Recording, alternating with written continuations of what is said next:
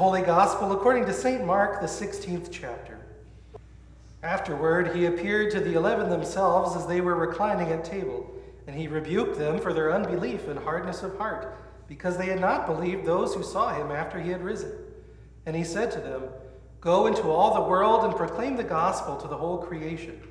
Whoever believes and is baptized will be saved, but whoever does not believe will be condemned.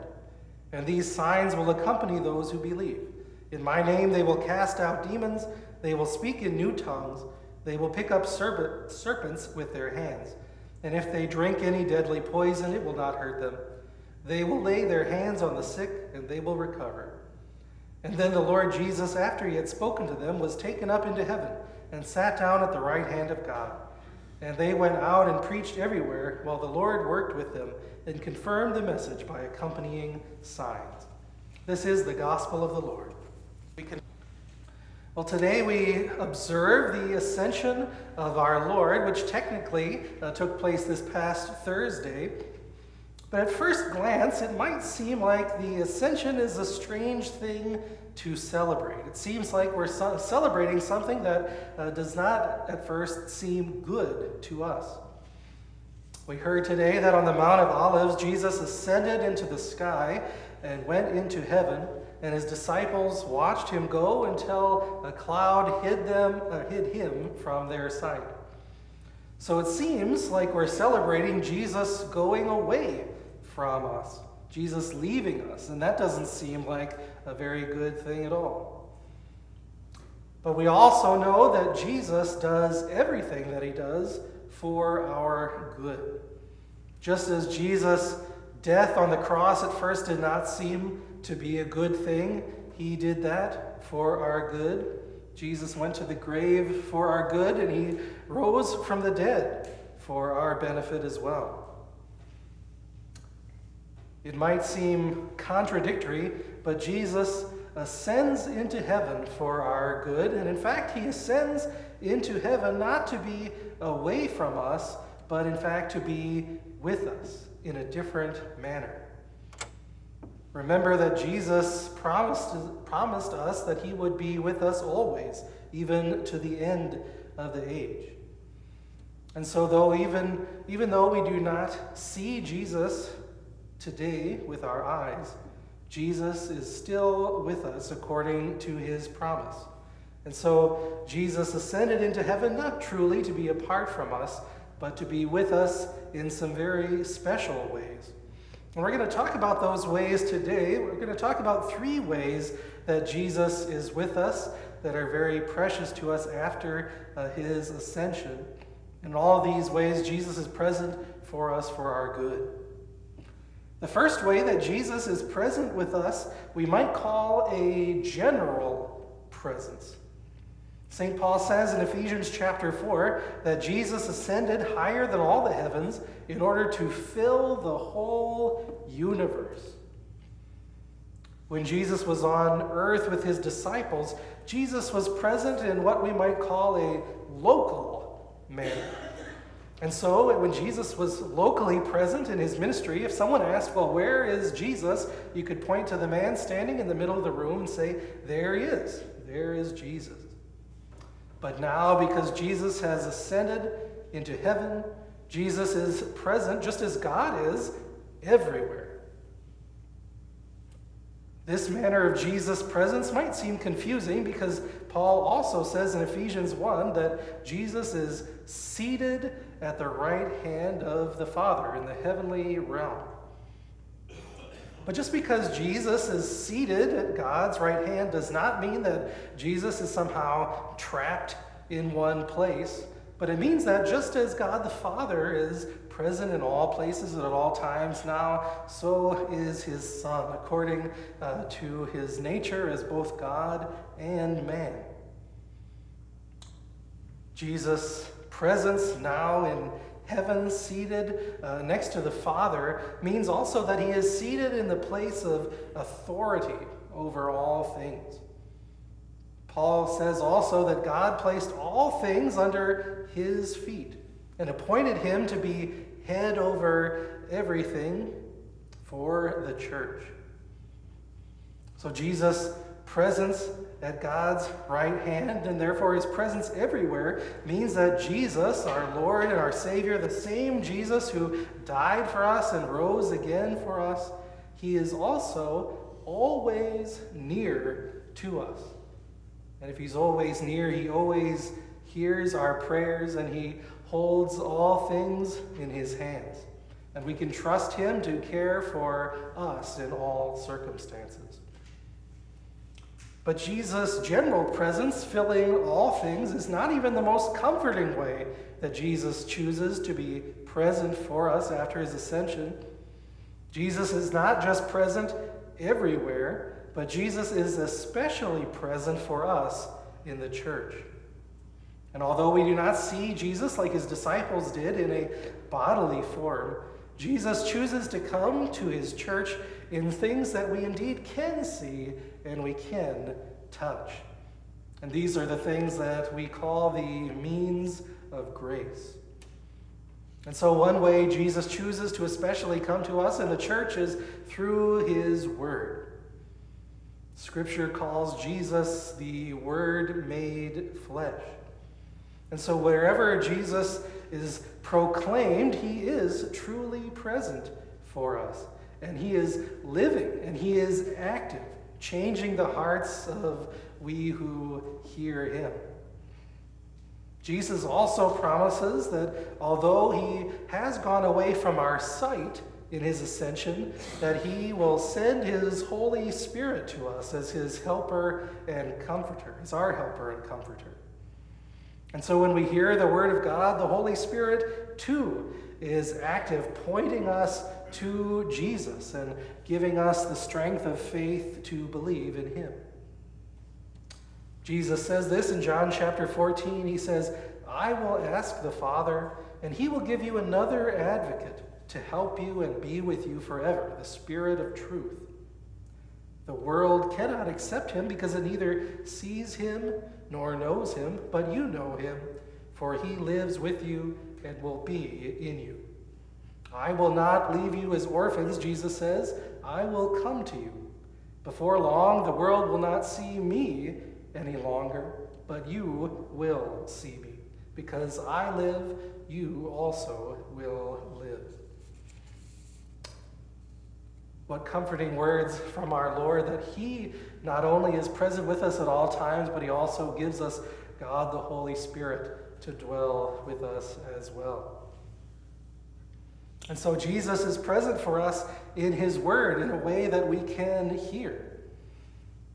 And we hear his word from the scriptures, but we also hear the word of Jesus in other ways. We hear his word in the holy absolution. In Matthew chapter 18, Jesus talks about the forgiveness of sins that the church has been called to proclaim, and it's in this church that Jesus promises to be present when he says, "Wherever 2 or 3 are gathered in my name, there I am with them."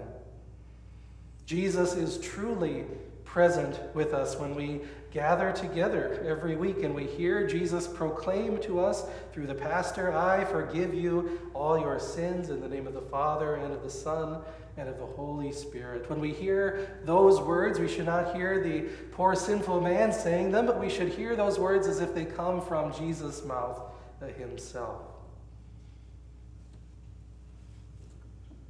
In the absolution, Jesus is also with us in an audible way, a way that we can hear. But Jesus also comes to us in other ways that we can actually see and touch. So, for instance, when we are baptized, we feel the water poured over us, and the name of Jesus is proclaimed over us. Again, the name of the Holy Trinity, the Father, Son, and Holy Spirit. And it's through this water and this word that Jesus again truly comes to us and dwells with us. And this is another way that Jesus is with us in Holy Communion. Jesus chooses to be with us in a very special and powerful way, according to his body and blood hidden under the elements of bread and wine. And so when we see these elements after Jesus' words have been spoken, when we taste them, when we touch them, we can be sure that Jesus is truly here present with us. Although we cannot see Jesus in bodily form as his disciples saw him in the same way, we can be sure that Jesus is truly present with us in those elements because he has promised that he will be with us in this way. And so when Jesus says, "This is my body," or "This is my blood shed for you for the forgiveness of sins," we can trust the certainty of those words and also trust the certainty of his presence. When we eat the bread and drink of the cup, Jesus is truly coming into us and dwelling with us, filling us with the gifts that he wishes to give us, the forgiveness of sins and salvation and eternal life, all the things that he won for us on the cross. And so all of these powerful ways, Jesus is with us after his ascension. And they point us to this third way that Jesus is present with us. And we maybe think about this particular way is present to us, but maybe we don't use the technical words so often. Jesus is present with us according to what we call the mystical union. Paul talks about this presence of Jesus with us in Ephesians chapter 3. He says, "I pray that out of his glorious riches he may strengthen you with power through his Spirit in your inner being, so that Christ may dwell in your hearts through faith." When Jesus dwells in our hearts through faith, this isn't just kind of a ethereal spiritual idea, but it's Jesus truly being united with us and dwelling with us. Jesus dwells with each and every one of you, each and every believer, at all times. We know that as sinful human beings, we constantly need to return to hearing the word and receiving the sacraments, to receive Christ and his forgiveness again and again. But even if for some reason we would be prevented from hearing these things and prevented from receiving these things for a time, we still know that because we have faith in Christ, that Jesus is truly present with us wherever we are and whatever circumstances we are in. So when Jesus is present with us, according to this mystical union, this has really a profound implication for us in our lives. First of all, it's a powerful promise of comfort. To me, it's truly comforting to know that no matter what situation or what circumstance I might be in, or even if my faith is weak and struggling, that I can know that Jesus has not abandoned me, but he is truly with me where I am. But also, this union that we have with Christ also has implications for who we are as we do our work in the world. In Ephesians chapter 1, it says that God appointed Jesus to be head over everything for the church, which is his body. Paul here calls us, the church, the body of Christ. Just like our body has hands and feet, because we're the body of Christ, we are to be Jesus' hands and feet in the world. And so we are to go wherever Jesus leads us. And we are to work and to do whatever it is that Jesus is calling us to do. We in the church are called to be Christ in the world. That's why we're called Christians. We are to be a mirror of Christ, so that when people look at us, they should see Jesus living and active in us, in the world. In our words and actions, we should be a model of Jesus that people can see and hear. Even though they can't see Jesus in a bodily form and hear him in that way, they can see us and hear the word that we share and learn about Jesus and come to know him. And so with our words, we proclaim the same word that Jesus proclaims. And we're called to proclaim this word of repentance and forgiveness of sins to the whole world. We're to call people to know the forgiveness and salvation that Jesus has given us. And because Jesus is with us, because we are his body in the world, in our actions, we do what Jesus would do. We are to love and serve our neighbor in their physical and their spiritual needs. Now, as we hear this, how we're called to be like Christ to the world, this may sound like a hard task. It's hard because we are sinners, of course. And this task would be impossible if we were to do it alone. But again, Jesus is with us and he is in us to strengthen us to be his hands and feet in the world and to serve the world and to lead people to know his love and his presence. Our work in the world as the body of Christ is imperfect, but we trust Jesus, as Scripture says, to complete and perfect that work that he first began in us. And so Ascension Day is a strange day. It's a day when Jesus left the sight of his disciples, but it's not that we are particularly celebrating Jesus leaving us, but we celebrate all the ways that Jesus is present with us according to his promise.